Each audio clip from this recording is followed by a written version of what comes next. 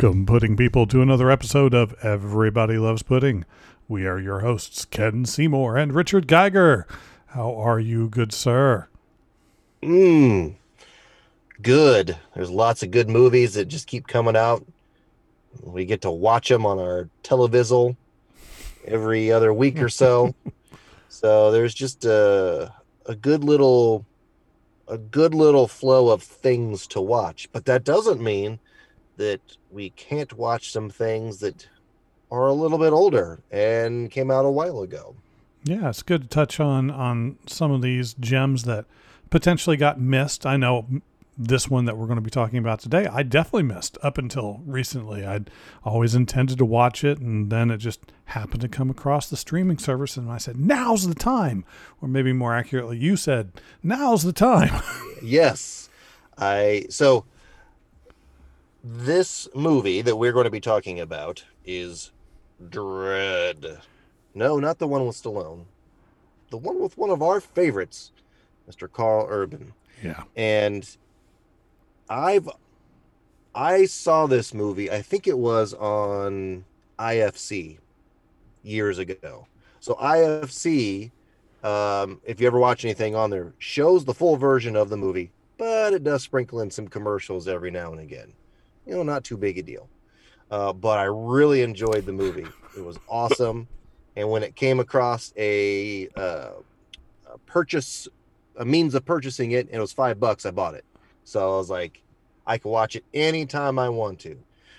But then the other day it popped up. I saw that I thought it was on Hulu, and then it popped up on Amazon Prime, and I sent a little text message to Mr. Ken Seymour here. It says, hey, Dread's on Amazon Prime. So Yeah, had to watch it. And I couldn't help but giggle there. You said it was on IFC, and the first thing that came to mind, because I've never really watched anything on the on that particular source of movies, but you said that it had commercials, so it's like, oh, then it means interspersed friggin' commercials. That's what it stands for. that's exactly what it stands for. So, and IFC is interesting because it is it is a movie channel, and there's random things that pop up on the movie channel, on that movie channel. And honestly, I haven't watched IFC in years now because I don't even know, I don't have that channel anywhere. But they did some original pieces.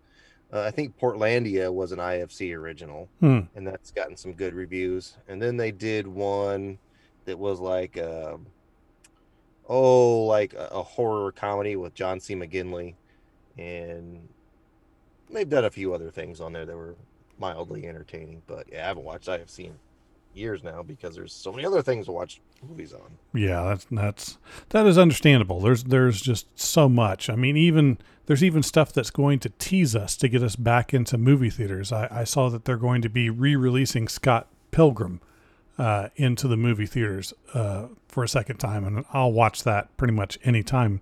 And being able to see it in the movie theater would be awesome because I didn't get to see it in the theater the first time. But that's for another time.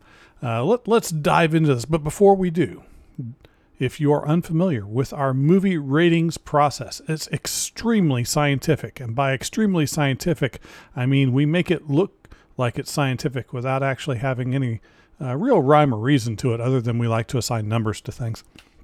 Mm-hmm. But And we can add too. We can add. that's right, sort of. I usually get it right. The total score that this film could potentially get is 100 points, and that will break down into multiple categories. Cast can get up to 20 points. Director can get up to 20 points. Costuming and props can get up to 10. Location can get up to 10. Cinematography can get up to 20. And plot and writing can get up to 20. And of course, we have the wherewithal occasionally to add some bonus points, sometimes take away a few points if we either particularly like something that doesn't quite apply, or if we think that there was one glaring defect that really deserves its own extra negative points. We can kind of do whatever we want to get it to the score that we need it to be. I only bring that up because I'm going to have to do that this time. But anyway, so on with the show.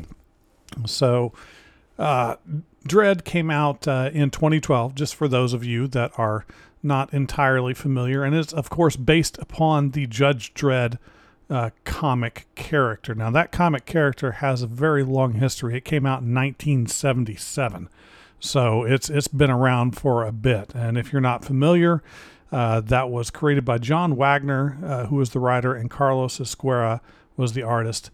It's been in a lot of different publications over the years, but started as a British part of a British anthology. So it's really kind of a neat character. If you're not familiar with the character, it's kind of a lot like what if Punisher had more weapons, kind of, and he was sanctioned. Yes, he had a badge. Right, exactly. Now, we, of course, will be going into spoilers for the movie. So if you have not seen it and you do not wish to be spoiled for this nearly 10-year-old film, now is the time to stop and maybe pick up after you've had the joy of watching the film. Okay, let's start where we always start, or where we usually start anyway. Let's start with... No, I take that back. Let's start where we don't start. Let's start with the director. Yes. Okay. We never start with the director because I figure this will be easy. Pete Travis was the director of this film. Now, if you're not familiar with his work, that makes two of us. Other than Dredd, I am not familiar with any of his stuff. I felt really bad. It's like I'm going to go in and I bet I'll notice some stuff that nothing, not a thing. He did a Henry VIII TV movie in 2003. That was the closest to getting to something that maybe I had seen before. Yeah, I've heard of Vantage Point. That's about it.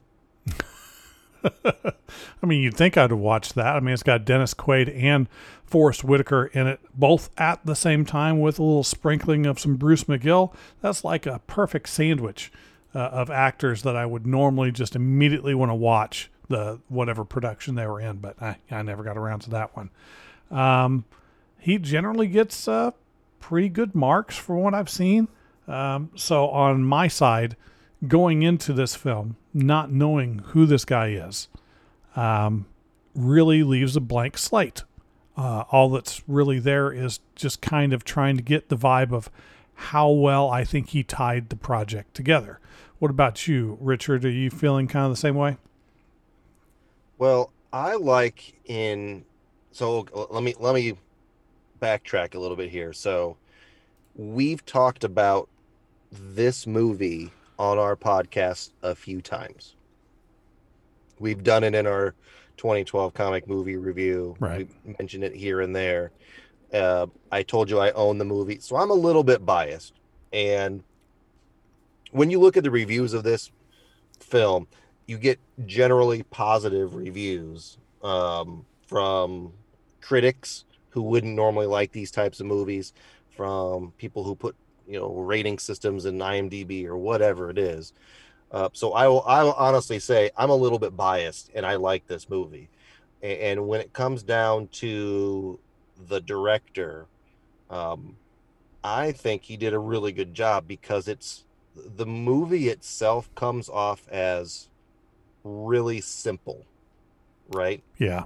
It's not, there's nothing fancy. There's a lot of practical effects mixed in with some digital effects, and you get a simple storyline. It's like Training Day meets some other movies, kind of, because it's the first day on the job for one, and they're going to get an evaluation. Where are you going to go? Let's pick this one. It's like you get really simple components of, let's see who Dredd is. He's tracing bad guys down. He kills them all. He's a tough guy. They go to this building afterwards, and something happened, but there's more going on than what meets the eye. The end, right? Where we go through a couple different segments. You see the characters how they are, and I think the presentation on it is clean and crisp, and that's one of the reasons why I like this movie. So I think the director, I think he did a really good job for this particular movie, in a subject matter that has already been presented with a Kinda. really cheesy bad Stallone movie, right? I'm the law. Which I actually had that one on VHS, so I did like that. So I kind of like the Judge Dredd character in general, but I think the director did a great job on this one. Well, I think something that he maybe had to his advantage. I mean, a lot of times we hear stories about directors that have to fight with the studio in order to present the film the way that they want to present it versus the additives that the studio wants to make sure is involved for whatever reason. I'm sure that most of it revolves around trying to get the very specific audience so that they can make the most money and get the links for any connected films if it's part of a larger universe or all these different pieces. Well, with Dredd being a fairly unknown comic book character comparatively, please don't take that the wrong way. He's not a nobody. Most comic book fans have heard of Dredd, and even some that aren't have heard of Judge Dredd. But compared to something like Superman or Spider-Man, he's like a C-lister comparatively. But that gives a certain amount of leeway. I mean, what could you really want if you are the studio that owns the rights to this particular character? You just kind of want the movie to be made, right? Yes. So I think that gave a little, like I said, a little leeway in terms of how things are tied together. I often dump the editorial process as part of being the director, and that's the only really thing that I'm going to try and comment on this because I don't know his work well enough to say what is his signature, whatever that he puts into it, but it runs tight. There is not a lot of fluff in there. It's intended, we're going to go from point A to point B to point C. The dialogue we have is important. There's not a lot of extraneous talking. There's a lot of shooting, a lot of combat, some lighting, but keep the talking to a minimum. It needs to be important to either plot advancement or character development, which surprisingly, there was just a little bit of character development within the film. Now, a lot of times I use character development and character growth interchangeably, while they're not really the same thing. Character development is about bringing the story of the character to the whatever bit of fiction it is that you're doing, and character growth is how that character changes throughout the actual production. Now, the Dredd character has just a little bit of character growth, which in an action film with all shooting is really not likely to happen most of the time. Secondary character gets some character growth. Primary antagonist, no real character growth there. Not real surprising. That's okay. But you do get character development, which I didn't expect at all. In most of these shoot 'em ups, which is basically what this is, you would normally get just only the barest minimum. This is the bad guy there, here, that's all you get. And I think that has a lot to do with the director. Now, we'll talk more about this when we get to the plot. But like I said, the way that it ties from scene to scene to scene has a very good flow, not a lot of lulls, just keeps things moving. I liked it. I think that's all I got to say about that. Now we'll get into the cast a little bit later, but when your main character is played by an actor that's dope for one thing, but has that buy-in for how this character is going to be presented, that makes your picture come out a lot better than two. Yeah, I think so. So what do you think on director points? What do you give this nice gentleman out of 20 points? Oh, I mean, I want to say a 16 is a fair score. I'm a little more conservative on this. I'm probably going to give him a 12 just because the unknown factor that builds into it. Like I said, the only thing I had to go off of was really the editing style. I didn't get much flavor off of that past that. So 12, which is really pretty solid for that being the case. Let's talk, let's go to location next. We'll jump around a bit. Location, again, when we talk about location, we're not talking about where they shot the film. We're talking about the locations that the plot occurs in within the course of the film. Not a lot of locations. You got the Hall of Justice. It's not really called that, but that's the first thing that popped in my brain. So it's the Justice Building. But you've got that. You've got the highway from point A to point B, and you've got the building where they fight in. That's it. Not a lot. Now, you do get some snippets of Mega City, right? Right. So you do get, you are pictured with a scope of what this place actually looks like. That presentation on its own, I mean, this is a really low budget movie in a certain sense. So like that CGI was pretty basic. Yeah. And that's okay. That's its own thing to talk about later, but you do get an idea when they say what happened, like, hey, the landscape's this, you have these cities and blah blah blah, and you do get a big picture that it's just one big city landscape with gigantic towers that are their own mini cities in themselves. And you're right, you get the highway, so like, okay, they're driving along the highway, and then you actually get the peach trees, and the majority of it takes place in peach trees. And you're right, that's it. But you kind of get an idea, if there was this mega structure like this that's going to house that many people, you got to think everything's all enclosed. Like they have the medical unit, which they featured in there too. Yeah. But you would think there'd be restaurants and maybe a movie theater or entertainment places, whatever. You don't have to dig into that stuff too much, but this thing is enormous, and I think you get a pretty good idea on the scope of the enormity of it. Oh yeah, they do. I thought they did a really good job on the building. It's got to look run down because it's going to be kind of a slummy location. So everything does look aged. It does look worn, but it's also futuristic, so it should be durable. So it kind of gets that kind of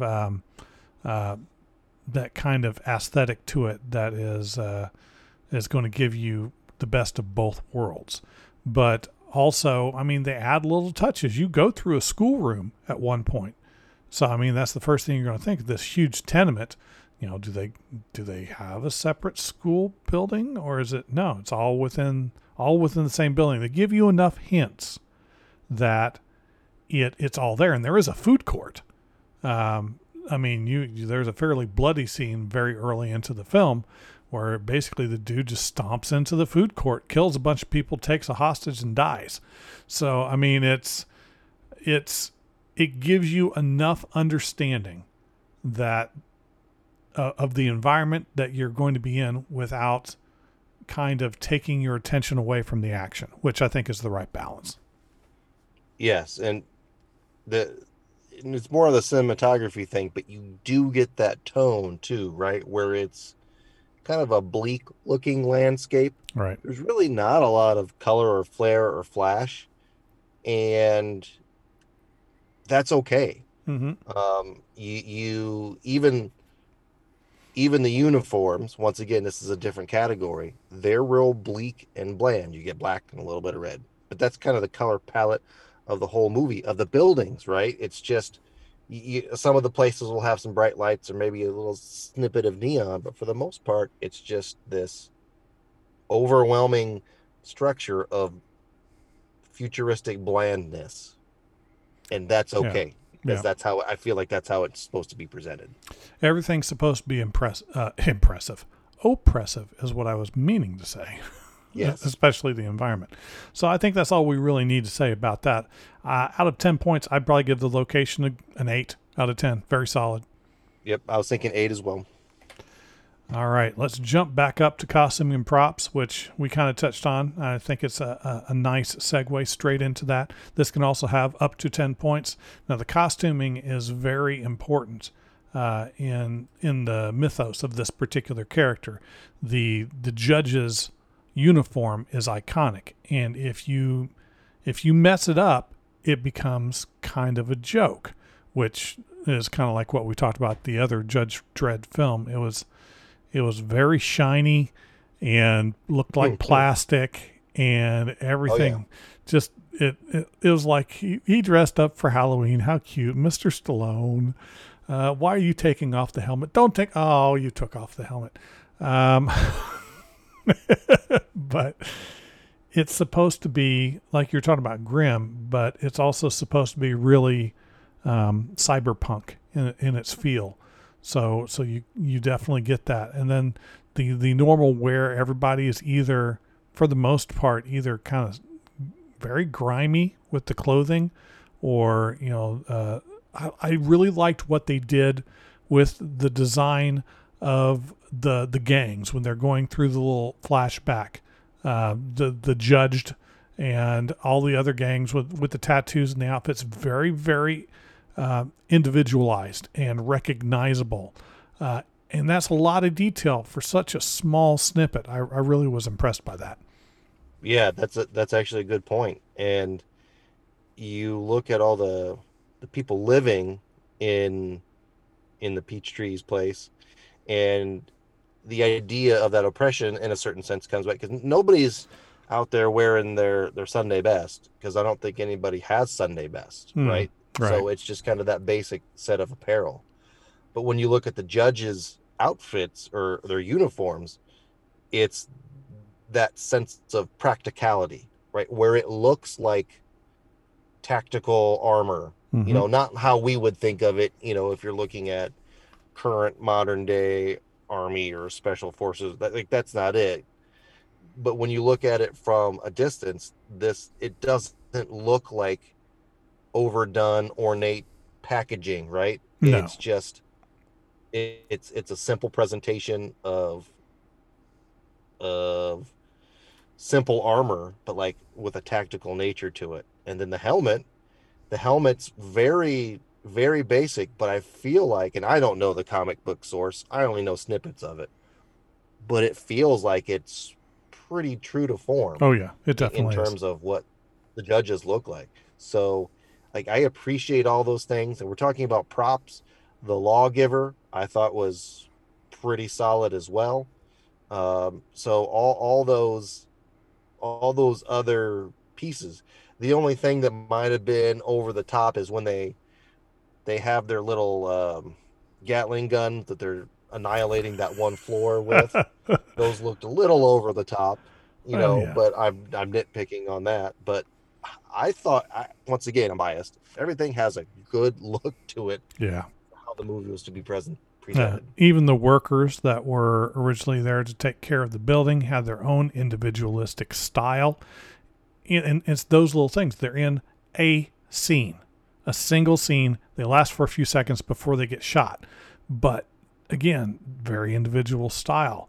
The attendant that's taken hostage at the food court, very individual style. They clearly put thought into what that particular waitress outfit was going to look like. Those touches were really quite nice. I mean, even if most of it's going to be just kind of gritty, grimy bad guys, those little flares that was that, like I said, I enjoyed that. So go ahead. I was gonna say one more thing was, technically it's a prop, but when the they got chucked over the edge and then splatted at the bottom, like, that was a good splat. That was a practical effect. So that looked cool. Yeah. That's all. Yeah, no, that's good. So out of 10, what would you give it? A 9. Same with me. 9 on costuming.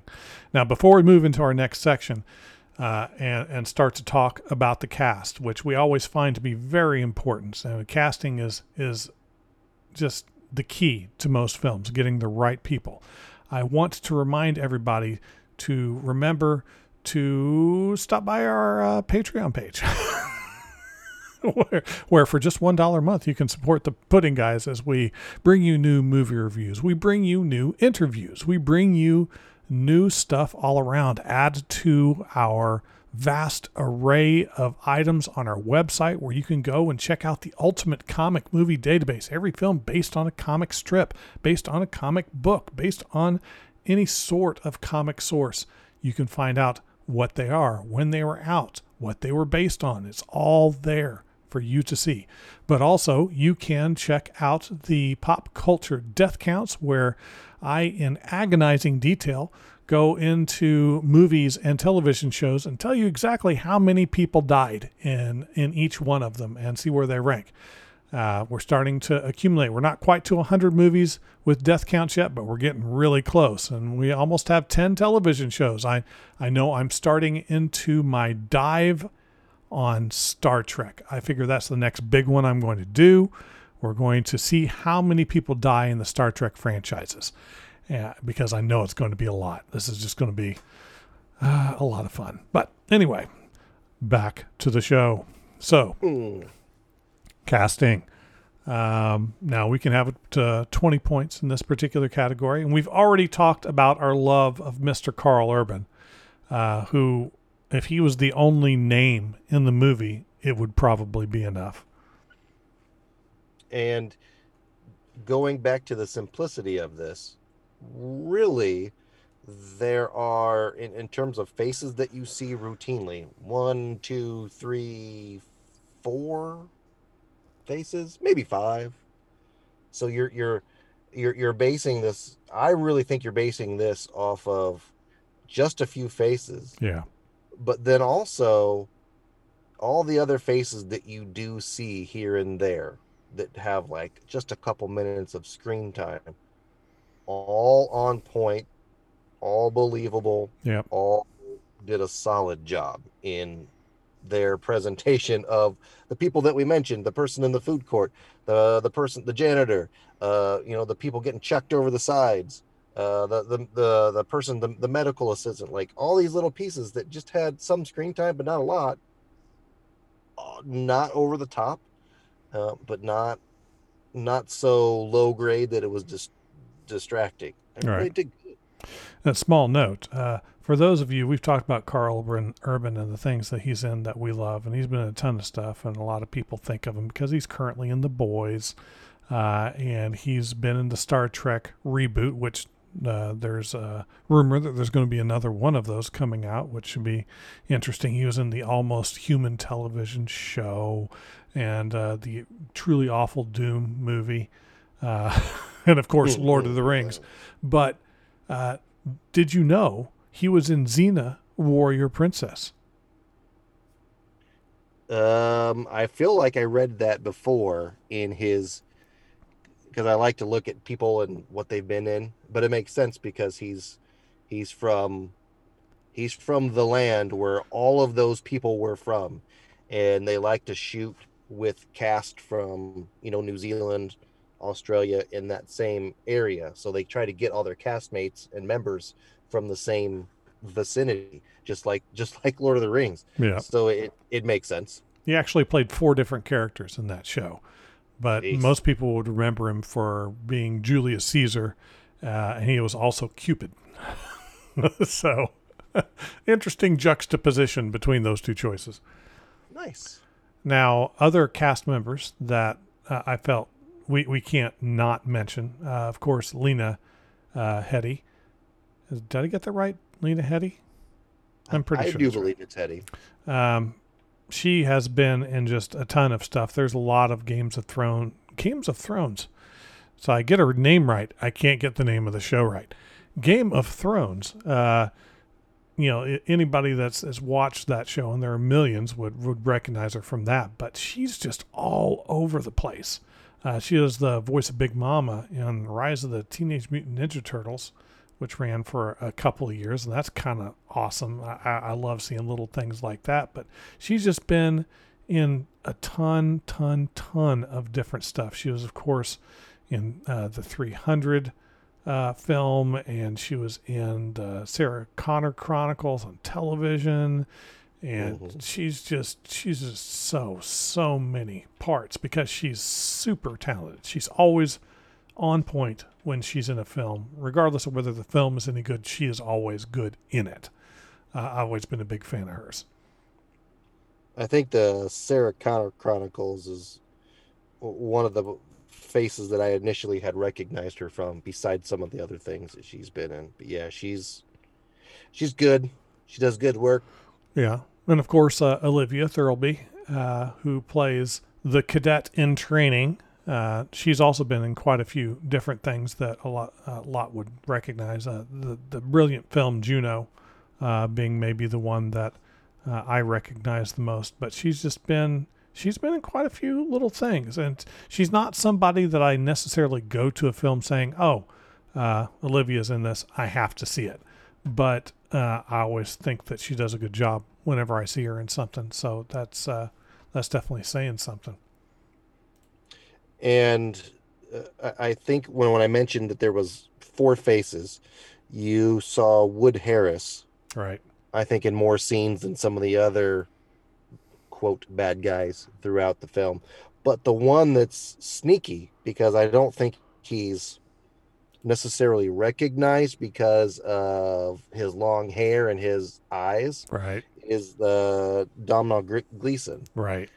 So that when I first watched this, I had to look through the cast and figure out who that was. I was like, "Holy cow!"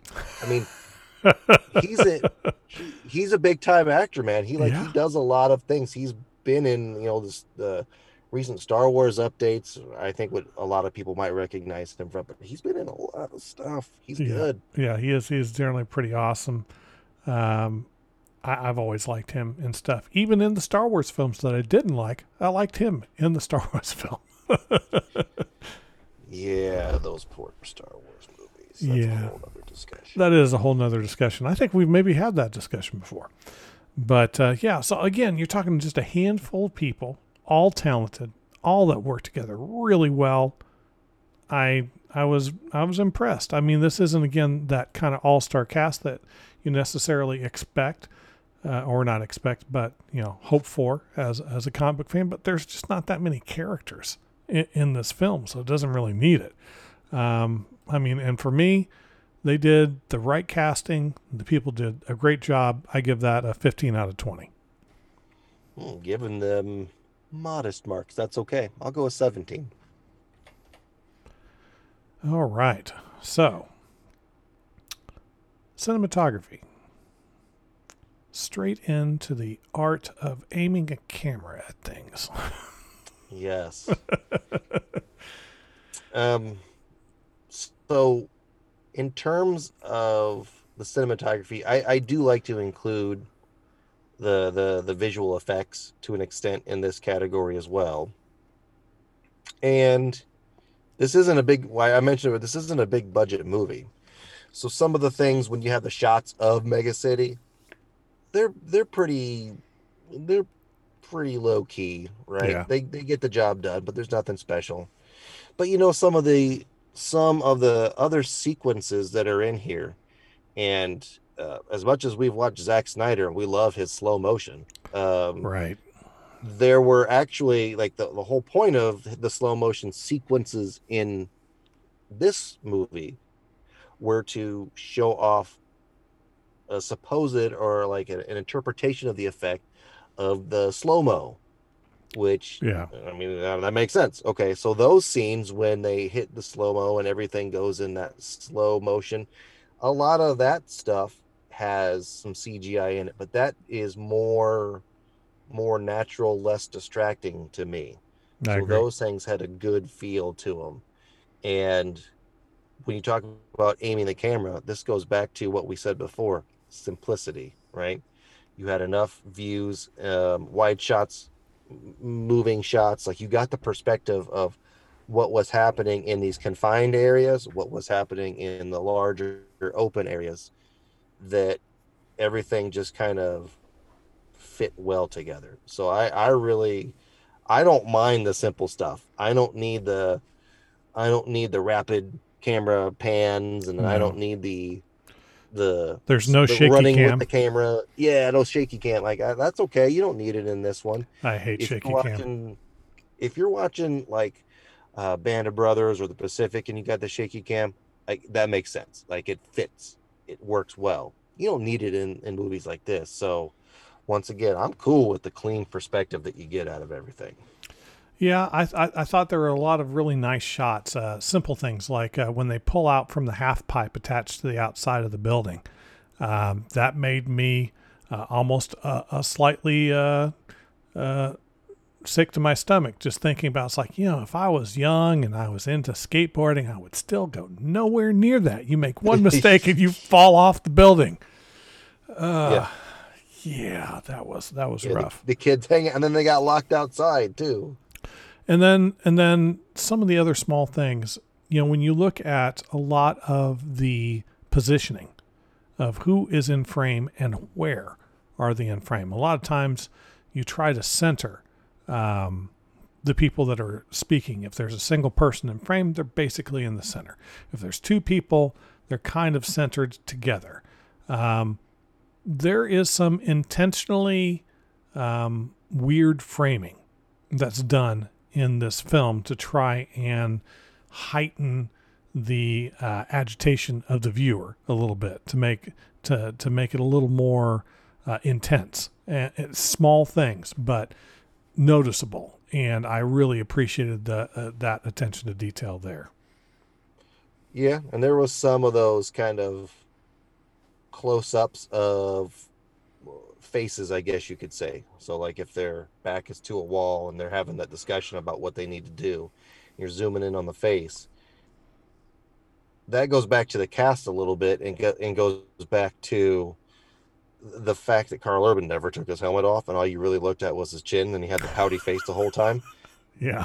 which was awesome.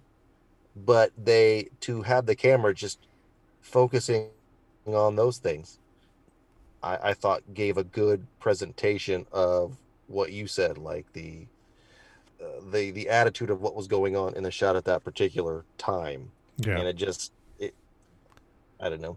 I like the grizzly pouty look, and the camera just presented it like, there he is, grizzly pouty look.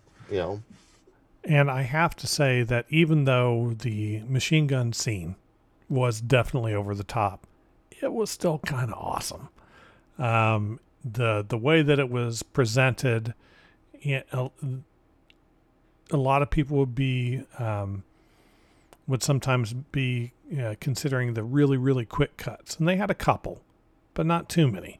They stayed with things still fairly steadily before going back and forth. And I appreciated that, because just having the quick cut so that it can feel like it's all hectic, that doesn't present hectic to me. That just presents annoying. So I like that they gave a little more time for that to develop. The lighting, this was the tricky thing for me. So, okay, this tenement, it's supposed to be the slums, and it's supposed to be oppressive. So what do? It needs to be dark. It has to be dark. It has to be grimy feeling. It has to be, when there's light, kind of neon or antiseptic, maybe, like what you got with the medical room in the building. But the only problem with that is, if you have an entire film where everything is dark, it's really kind of muddled together. So how do you balance those things? They did something with the contrast. I don't know exactly what it was that they did, but there was enough lighting in the right spots at the right time where I didn't feel like, oh, it's just dark again. And it had enough to kind of keep it from falling into that trap. And that's a subtle trick, but it worked really well. Yeah, when they're driving around outside, it's not like it was a bright sunny day. You kind of got that haze to it, right? Because Yeah. there would be lots of haze and pollution. And then when you're in the peach trees, there's the one square way all the way at the top that would let light in, but of course that got closed, and the place was on lockdown, so that changed the lighting when the place went on lockdown. But you're right, there were corners that were dark, there were hallways that were dark, but spots that were lit, right? So Yeah. you had that mix. But you're right, it did have an overall almost like a gray brownish just look to the actual, like it was a filter. Yeah. So you whatever they did to present it like that, I think worked. Yeah, it definitely did. So this was probably it's definitely my highest mark that I give. I gave this one a 17 out of 20 on the cinematography. I think I decided to do 16 on this one, so pretty similar. Nice. All right, now to the make or break portion of every single film. It's why we always save this one to last, because this is the part where it usually gets messed up. But we're going to talk about the plot and writing. So, Judge Dredd, not easy to convert to film with any real plot. I mean, even in the comics, it's essentially I have a gun, I kill bad guys. That's the whole plot. So, what do you do to make Yeah. that interesting? And I thought they managed to do so in this. Yep. So it's you get the opening sequence, which just shows that, he's Judge Dredd and he does things. Um, but when they give him his rookie and he's like, you pick this one, and then they go. It's kind of unassuming, right? It's Right. just like, we're going to go, we're going to check this thing out. It's kind of casual. They walk in the building and he gives them like a little quiz about the person sitting out front, uh, the vagrancy type of thing. It's like, don't be Poor, here when I poor get back. guy. And he gets smashed by the door, which was pretty funny. So, like nothing crazy, but it just seems to be like, oh, this scenario changed quick. She's got those powers that she can kind of read people's minds. That's why she doesn't wear a helmet, which was mentioned in the movie as well. And then it just kind of evolves, right? Right. So it they capture they capture the bad guys, but ooh, hey, this happens to she can say like, oh, this was the guy that threw him off the side. So like convenient, right? Yeah. But it still made sense. Like it was just a plot that like, okay, well, of course he was the one that did it. He was down there in this room, not all the way at the top now. Like, how convenient. But that was okay. Like some things are just so bad, plot driven, cheesy devices. That one was okay. Yeah. Oh, we don't want to find out what happens. I don't like judges. Let's lock down the place. That okay. That sense. We're gonna try and kill this guy no matter what. Okay, cool. She goes over the loudspeaker and says, "Hey, you know, we're gonna we're gonna kill the guy, whatever." So like all the little pieces that develop the story, and then able to, um, and the judges are there, and they're not there to help. They're actually there to kill him to get money. Okay, that's fine. Okay, too. Like you could see it coming. It's not like when those judges came. It's not like, oh, here comes the cavalry. It was almost kind of like a fairly obvious plot, Yeah. like veer, just a little distraction on it, Would you but testify that not that these big a people deal. were involved? Sure, I would. Blam. Yeah. Yeah. Not terribly surprising. But so okay. Here's one problem I Yeah, had with that. I didn't mind them throwing that in. Was it obvious? Sure, of course, and it was fine that it was obvious. One thing that did bother me though is when one of the judges, the female judges, asked what would happen when she ran into the other judge. It's like, well, it's simple. Either she sees me first and hesitates and I shoot her, or I see her first and I shoot her. And then when they run into each other, they both hesitate. It's like, what? yeah, Come on. You had such yeah, a perfect instance there to either have her immediately pull her gun, shoot and miss or whatever, or delve into the psychic power. She had a little premonition that she was going to run into it and that judge was going to shoot her so that she was able to get out of it. They didn't do that. It was just kind of, it was a little lame, just a little bit, a missed opportunity. Um, the gun yeah, also is a bit of a problem. And I understand the gun isn't important to the plot. But for me, one of my big pet peeves is if you're going to create a world or adapt a world that has a set of rules, it needs to do two things.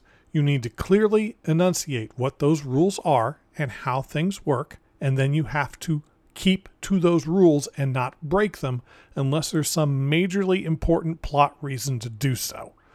And usually it's the second thing that people mess up. Here are the rules, and then they just forget the rules along the path and do whatever they want because I'm just going to write what I want. In this instance, it's future technology. Great. You see them reload the guns like once or twice, but it's never really clear quite how they work. So you don't know how low they're running on ammo until you get to the point where, oh, I got like a bullet left. Sure. Okay. Where did that come from? I need a little more. Even if it was a blurb, it could have taken less than 30 seconds when they're issuing the gun as the judge is leaving. Here's your gun. 200 rounds of whatever ammo. That's one line. One line. They couldn't bother to do that. And it just creates this kind of, well, a pet peeve for me, but this little instance, it's like, what does he have? I don't know what he has. Is he really low? Was this his fault? Did he pack his lunch and not his extra ammo? What's going on? It just, that pulled me out of it just a little bit. Well, the one thing was the special rounds that they had. We know that those weapons have those special rounds, Yeah. right?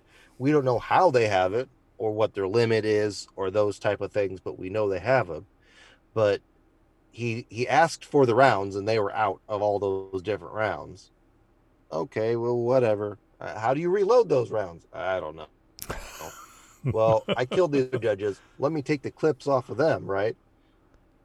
So I appreciate the fact that this wasn't one of those things where they shoot and they have endless bullets. Right. Because action movies tend to do that. At least it was brought up that as a plot piece, subtle little one. I don't have ammo.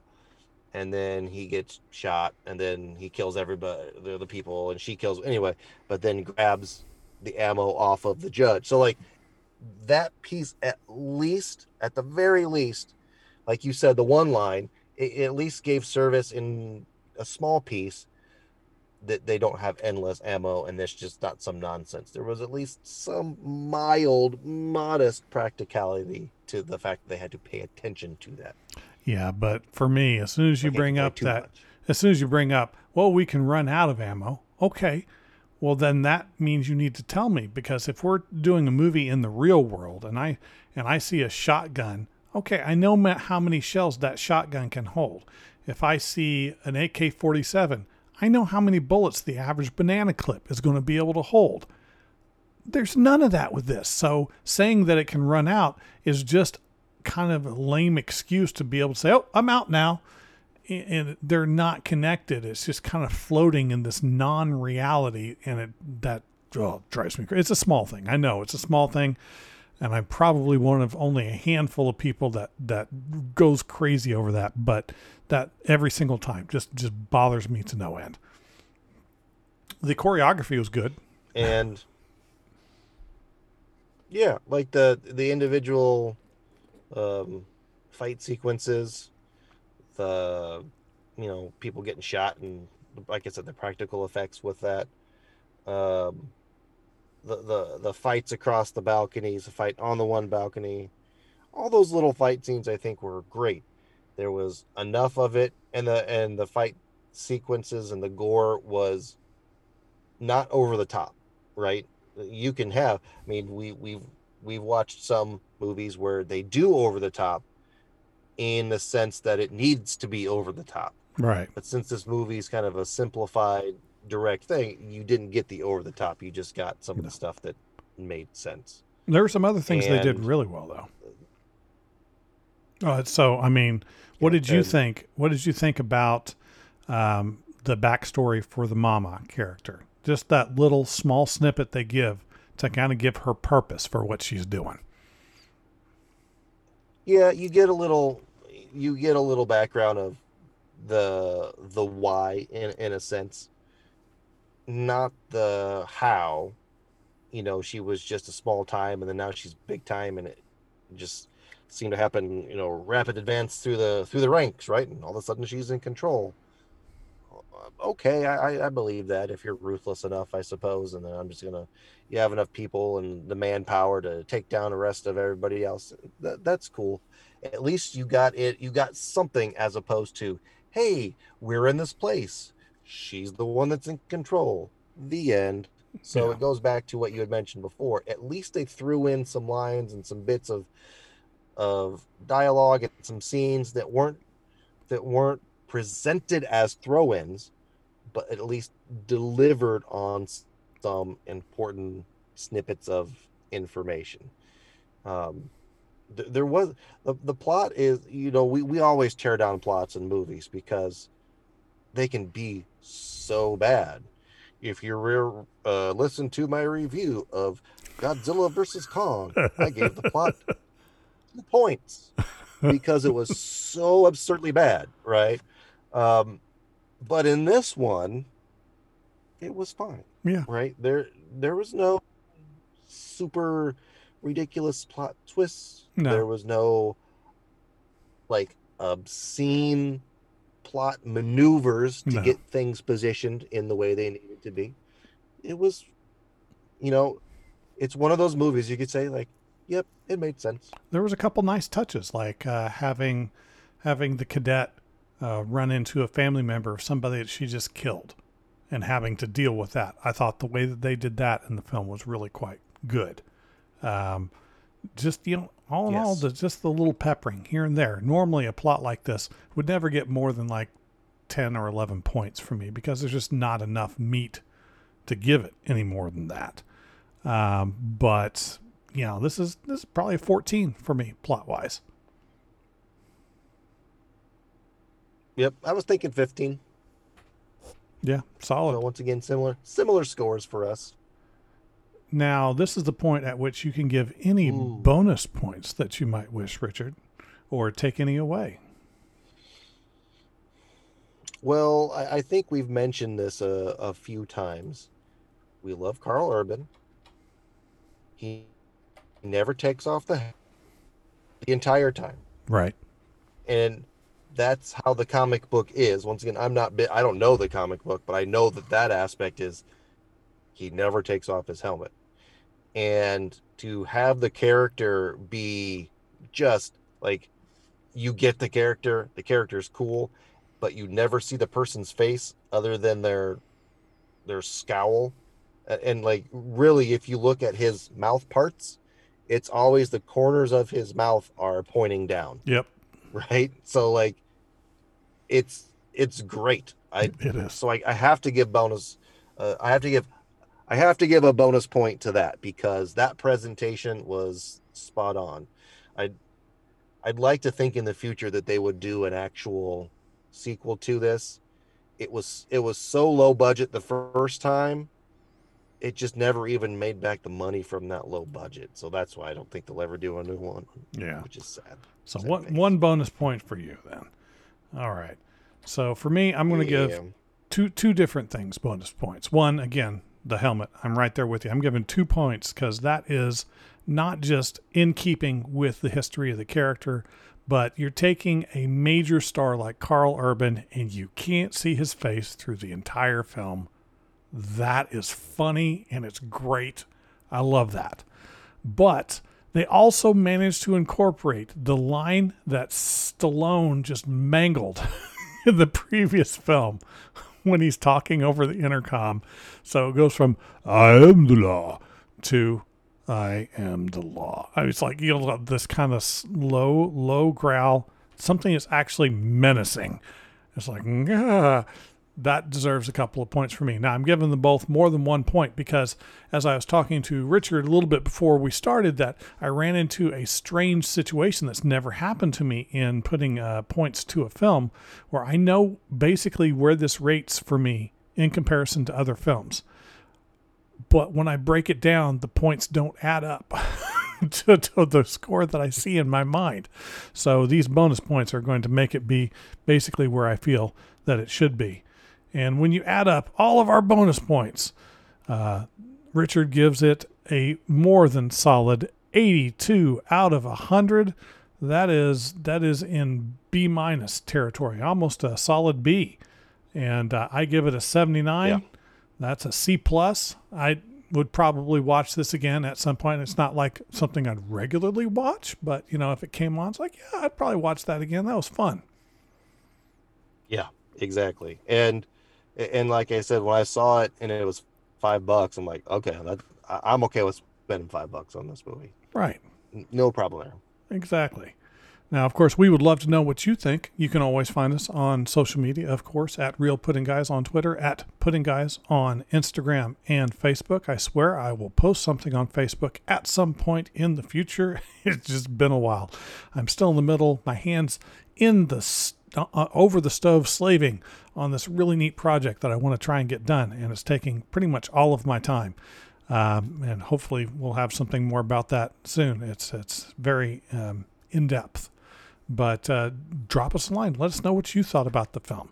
Let us know about other films that you think that we should probably rate, or that we maybe missed, some obscure film that you just absolutely love, and we'll definitely take a look at it.